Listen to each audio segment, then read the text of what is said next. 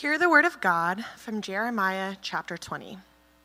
When the priest Pashur, son of Immer, the official in charge of the temple of the Lord, heard Jeremiah prophesying these things, he had Jeremiah the prophet beaten and put in the stocks at the upper gate of Benjamin at the Lord's temple. The next day, when Pashur released him from the stocks, Jeremiah said to him, "The Lord's name for you is not Pashur, but terror on every side. For this is what the Lord says, I will make you a terror to yourself and to all your friends. With your own eyes you will see them fall by the sword of their enemies. I will give all Judah into the hands of the king of Babylon, who will carry them away to Babylon or put them to the sword.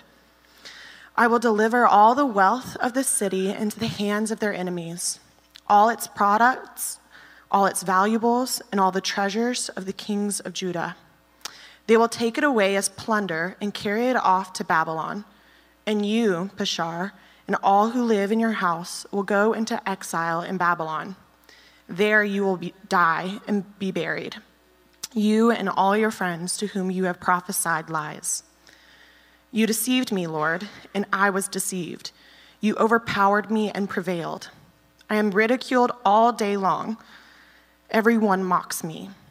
Whenever I speak, I cry out, proclaiming violence and destruction. So the word of the Lord has brought me insult and reproach all day long. But if I say, I will not mention his word or speak any more in his name, his word is in my heart like a fire shut up in my bones.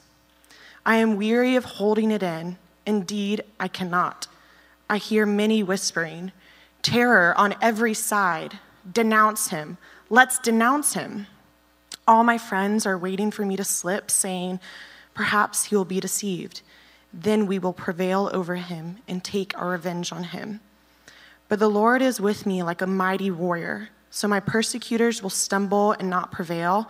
They will fail and be thoroughly disgraced. Their dishonor will never be forgotten.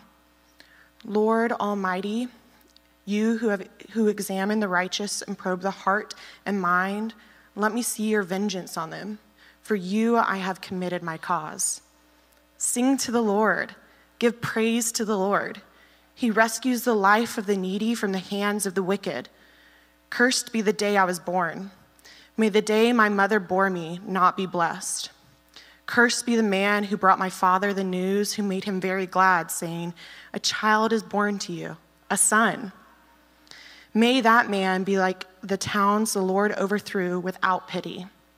May he hear wailing in the morning, a battle cry at noon. For he did not kill me in the womb, with my mother as my grave, her womb enlarged forever. Why did I come out of the womb? To see trouble and sorrow, and to end my days in shame. This is the word of the Lord.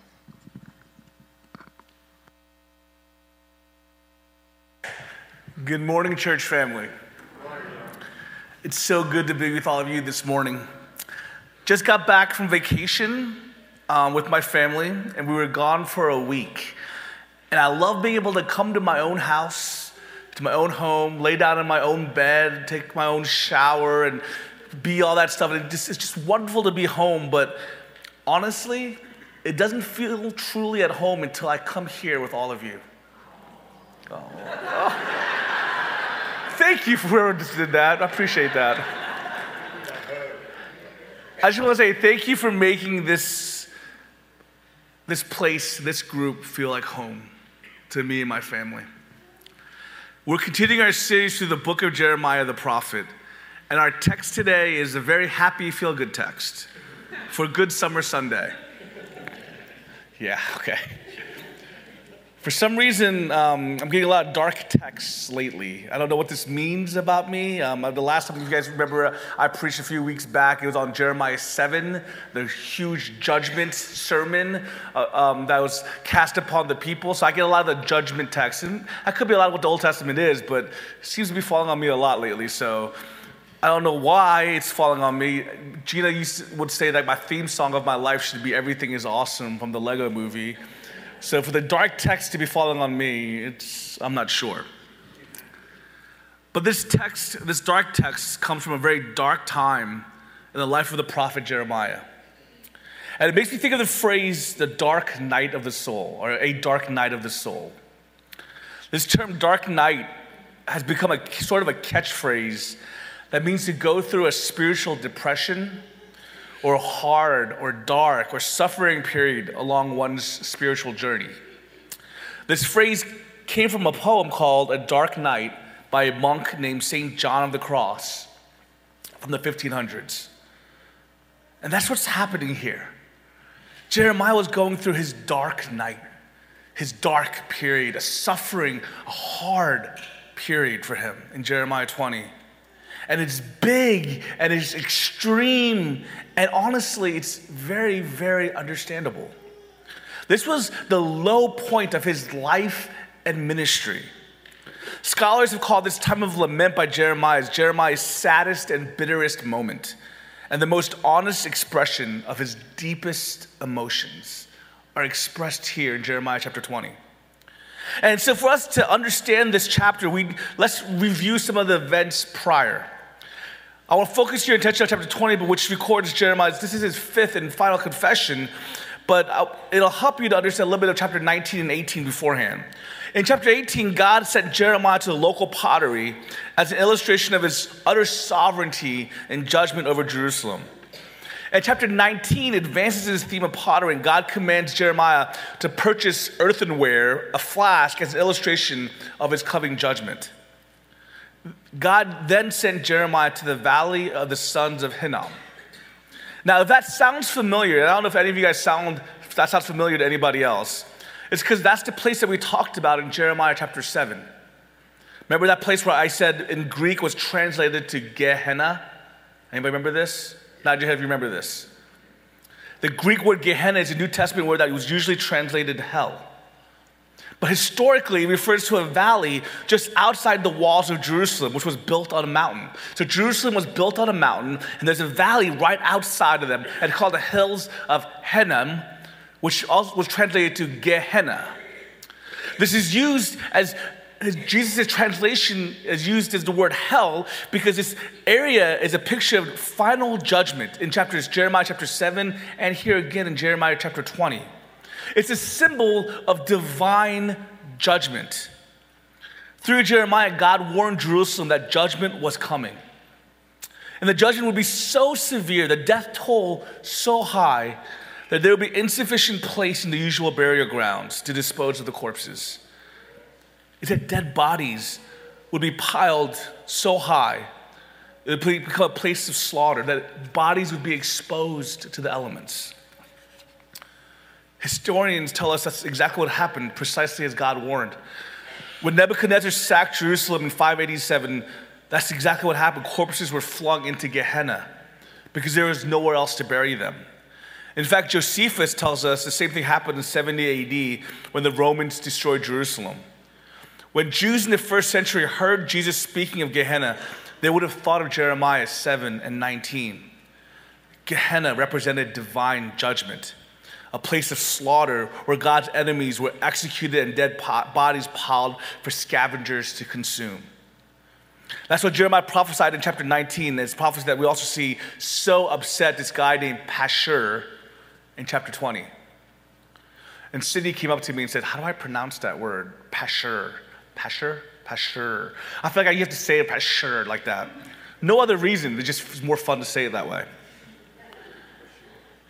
Chapter 20 is the response of unbelieving Israel to Jeremiah's warnings. And it's depressing. Yeah, it's very instructive. You see, this chapter 20 is divided up into two sections. 1 through 6 is just the narrative. But then verses 7 through 18 is Jeremiah's heart poured out. So in the first part, we see when the priest Pashur, son of Immer, the official in charge of the temple of the Lord, heard Jeremiah prophesying these things, he had Jeremiah the prophet beaten and put in the stocks at the upper gate of Benjamin at the Lord's temple. So Pashur, the priest, the son of Immer, was kind of like the head of security at the temple.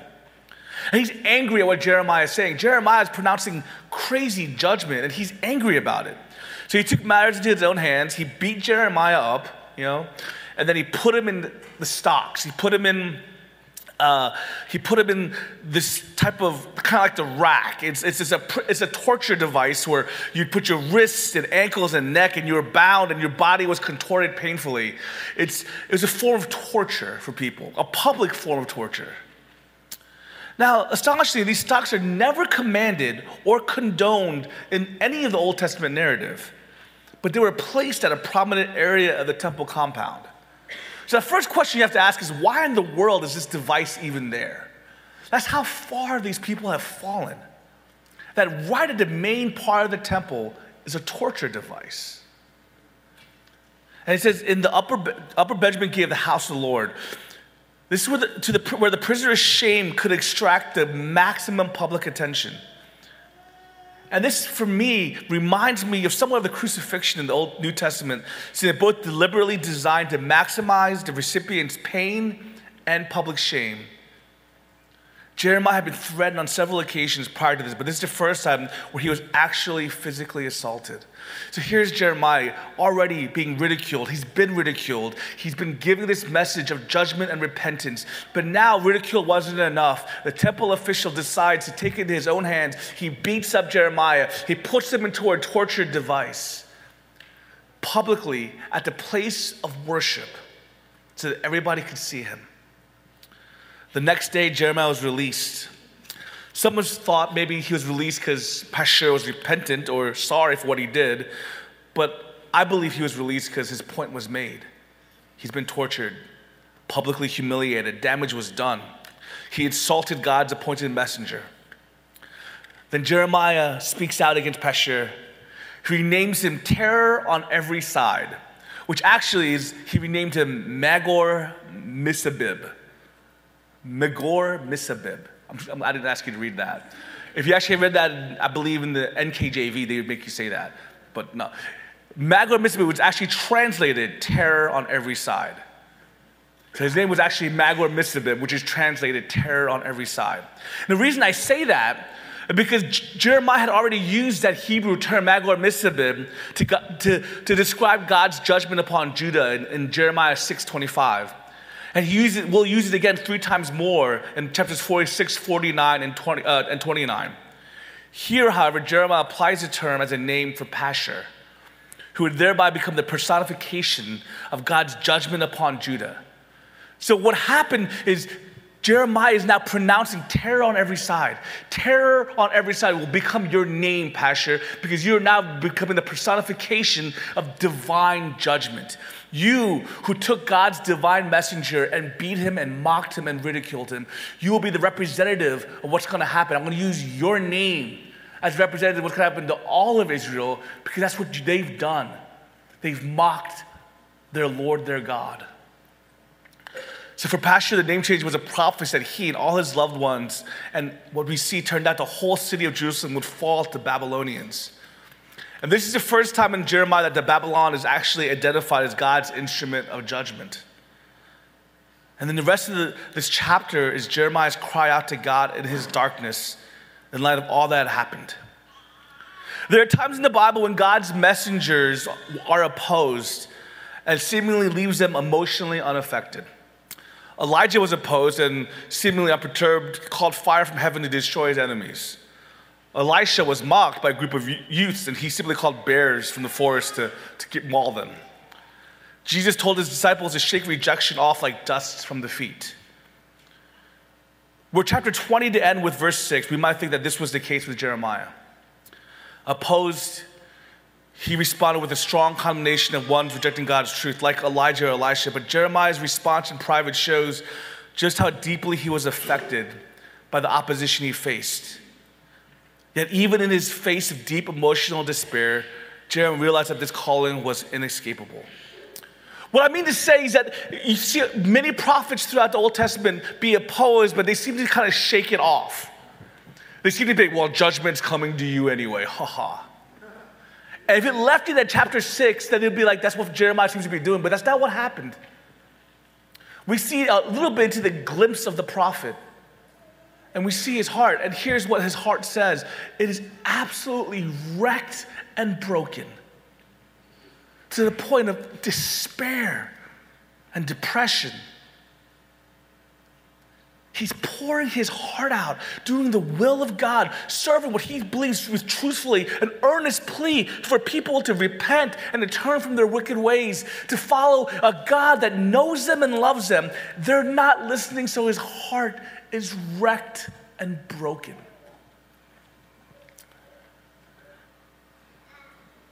The way Jeremiah responded to this dark night teaches us important lessons about responding biblically in our own dark night. And I want to start off this next little bit that I want to share with you guys by saying this.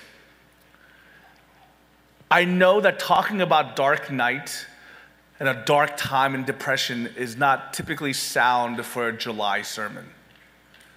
This topic is typically meant for like a January sermon.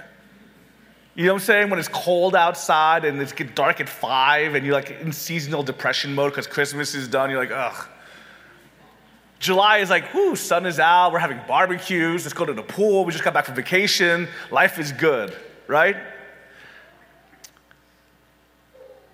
But you know, to be completely real, and the older that I get in life, I feel like the more and more I have to hold intention in my own heart and life most all the time, that there is always a dark night. Am I right? I feel like in this constant weird tension of like being like, yay, everything is awesome, happy all the time, to at any moment I literally could just cry. Is that a weird place? Am I the only one that kind of lives there? Right? I think when we come to face the realizations of the world we live in and actually have empathy and start feeling deeply with the hurts of the people around us, and we actually start emotionally connecting, we realize that's kind of our reality, isn't it? And when you start having kids and you have families and you have friends and you care about what they're going through and what you're feeling, what they're feeling, that's your reality. And can I tell you something? That's okay. Some of you guys might feel like, well, I go from happy to sad. I can go from crying to laughing. I feel like I'm two different people. No, that's human. That's the way God made you in his image. And it's okay. That's how we live in this broken world. So I want us to look at first some messages and important points that we can get from Jeremiah. Number one, I want you to know that it's okay and normal to have a dark night. I want you to know that it's okay and normal to have dark season. I want you to know that it's okay and normal to have dark periods. I want you to know that you can even be dark however long. Saint Teresa of Avila, very famous Saint Mother Teresa, you guys know who that is? Was known to reside in a dark night for most of her life. She would admit that. She said that in her writings. It wasn't until towards the end of her life where she said she finally felt released from the dark night period. Jeremiah, one of the major prophets, was often called the weeping prophet. Just because you aren't built like some other people, just because your life isn't going the way others are, doesn't mean that something is wrong with you. Hear me. Jeremiah didn't just have one dark night. He lived in this state for most of his prophetic career. My beloved people, please hear me. It is not anti-Christian to have doubts or to struggle or to feel sad or to be depressed. Please take that lie out of your life. But in those moments, turn to God. Even in the way Jeremiah did. Know my first point, that it is okay and normal to have dark nights, to be in dark periods. Do you hear me? Nod your heads if you hear me. Don't miss that. I don't know, there's some of you who've heard some bad teaching, bad lies that you believe, and because you're sad, you're not being faithful to God. That is not true. Okay? You with me? The second lesson is this, though. Like Jeremiah, you go to the Lord. That in your sadness, in your depression, in your dark night, you turn to the Lord. And I love how Jeremiah does this. Starts off, he says this to God. He says, "You deceived me, Lord, and I was deceived. You overpowered me and prevailed." Jeremiah's honesty in prayer is startling. At several points, he almost, if not actually, crosses the line. But the main point is that he took it to the Lord with openness and honesty. One scholar observes the verb deceived is so bold and offensive to religious sensibilities that some have tried to soften it by translating it to persuaded or enticed, so that the verse does not seem to verge on blasphemy. In its intensive form as here, though, the verb means to seduce. So Jeremiah felt that the Lord had intended to deceive him and had prevailed in doing so. The reason that he felt this way, he stated plainly. He says, "I am ridiculed all day long. Everyone mocks me." It's like he's saying, I didn't sign up to be mocked. Of course, Jeremiah had no real grounds for feeling deceived. God told him from the outset that people would not listen to him. He was experiencing precisely what God had promised him. Nevertheless, he felt deceived and he did the right thing. He prayed about it. And sometimes we feel like Jeremiah, don't we? God, I didn't sign up for this. This wasn't the deal we talked about, right? God, I kind of wanted a clean, perfect life with really healthy kids and a dog and a house with a fence. This is not what I signed up for, right? I wasn't supposed to suffer. I mean, a little bit here and there, but not really suffer. Am I right? No major issues or worries or concerns. Now, God never promised any of us that deal. There's not a single one of you that God on the side was like, "Hey, you, I got you. Let's make this deal together." Not a single one of you. But for some reason, we sometimes feel like Jeremiah, don't we? God, you tricked me. God, you tricked me. I thought if I follow you, I thought if I became a Christian, everything would be smooth sailing. It'd be so easy. Life would have no problems. Once again, I'll say this, God never said that. God never, he said the opposite, by the way, in case you're actually wondering. God said, in this life, you will have trouble. As a matter of fact, he said, he was persecuted, you will also be persecuted.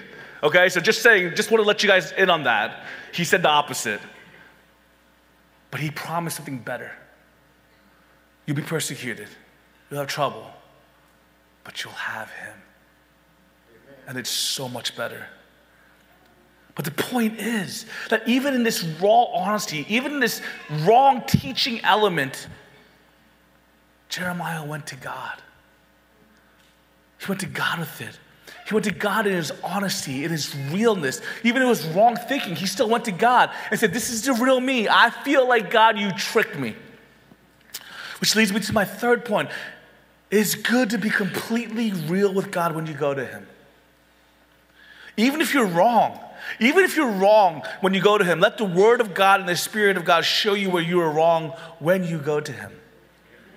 Jeremiah cries out in his anguish, "Why did I ever come out of the womb to see trouble and sorrow and to end my days in shame?" He laments even being born. That is the depth of his darkness, and in the place of realness, he goes to God. I mean, in the midst of his dark depression, he says the wrong thing. He says the opposite of what God actually said to him. He says the wrong thing, but he even goes so far as to say, "God, I wish I wasn't born." Why didn't, he uses extreme language. "I wish the day that I was born was cursed. I wish even that maybe that my life was ended in the womb." He says everything wrong. But he goes to the right source. I want you to hear me. You don't have to have all the right answers. You don't have to say all the right things. You just need to go to the right person. Do you hear that? Do you hear that? I will say it again. You don't have to have the right answers or the right words. You need to go to the right person. In the poem A Dark Night that I mentioned earlier, it talks about going to God in secret and impaired by oneself. It says this: One dark night, fired with love's urgent longings, the sheer grace. I went out unseen, my house being now all stilled. In darkness insecure, by the secret ladder disguised, the sheer grace. In darkness and concealment, my house being now all stilled. This image of darkness and concealment in my mind shows an idea of being able to let down guards and barriers and be real with God. The sheer grace of that. I love the image of secret ladder disguised. This image of a ladder, this idea of prayer, this connecting point to God. The image of this concealment, this house being stilled, is this idea of saying, God, in my darkness, in my aloneness, in my realness, in my rawness, I go to you. Go to God with your hurt, your frustrations, your questions, your issues. Go in all your ugliness. It's not like he doesn't know it already. That is the sheer grace of our God. We can come as we are. He already knows us, and he knows what we're going through because of our fourth point. Point 4, Jesus experienced a dark night. Jesus went to Gehenna. I want you to hear this. Jesus went to the dumping grounds of Jerusalem, to a place where bodies were laid out to be exposed. He was made a public spectacle that was ridiculed by the masses. He went through the darkest night so he can receive you when you go to him. He knows the suffering. He knows the hurt. He went through the worst of it to give us hope that it isn't without purpose and it wasn't meaningless. Because of what Jesus did, our suffering, our dark nights have meaning and purpose. It is working out in us a peculiar glory, a molding and shaping that leads us to be more like him. So when we go to him, we go to the one who knows the pain, who has experienced it. And that makes all the difference, doesn't it? I know it does for me. And just to be real with you, my season of dark night most often revolves around my frustration with God over autism. And let me be completely clear. I'm just going to be honest with you. I love completely and totally my son. I love who he is. And every little thing about him. Every little bit about that boy I love. Sorry. But sometimes it's really hard to see him want to connect with his friends and not know how. It's really hard as a social person myself to see my boy be the left out one. Thank you.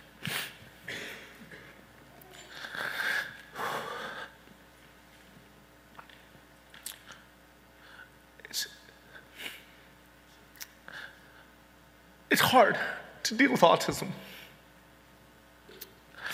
And I was at a Summer Network retreat recently, and I ran into a pastor who has a son on the spectrum. And immediately there was this connection, this sort of understanding we had for each other that bonded and connected us. I've never met this guy before. But it was easy for me to share with him, and he got what I was saying. He got the fears that I experienced. He understood my frustrations, and he was like, I got you, man. I understand everything you're saying. And it made all the difference.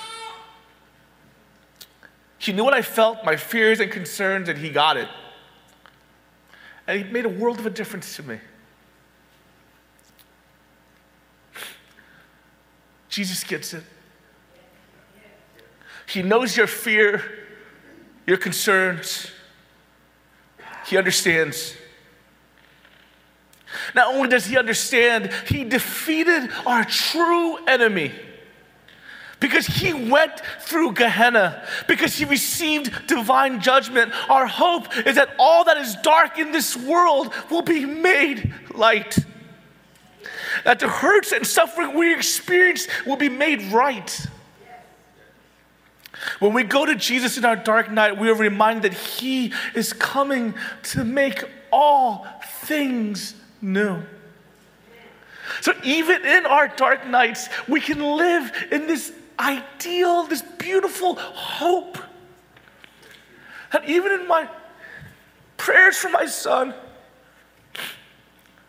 my ultimate hope is one, because Jesus has been through Gehenna. Because he is conquered and he's making everything that's wrong in this world right. And that's not just my hope. That is our hope. That is our hope in the gospel. I want to leave with this stanza from the poem Dark Night. I abandoned and forgot myself, laying my face on my beloved. All things ceased. I went out from myself, leaving my cares forgotten among the lilies. At the end of his dark night, St. John of the Cross abandoned and forgot himself, laying his face on his beloved. My people, Jeremiah ran to God. My people, in your dark night, in your dark period, honestly, in your life, because right now we hold tension, darkness, and hope. In your life right now, run to Jesus. Lay your face upon your beloved, and let that hope that he brings you get you through the darkest of nights. Let's pray. Heavenly Father, we run to you.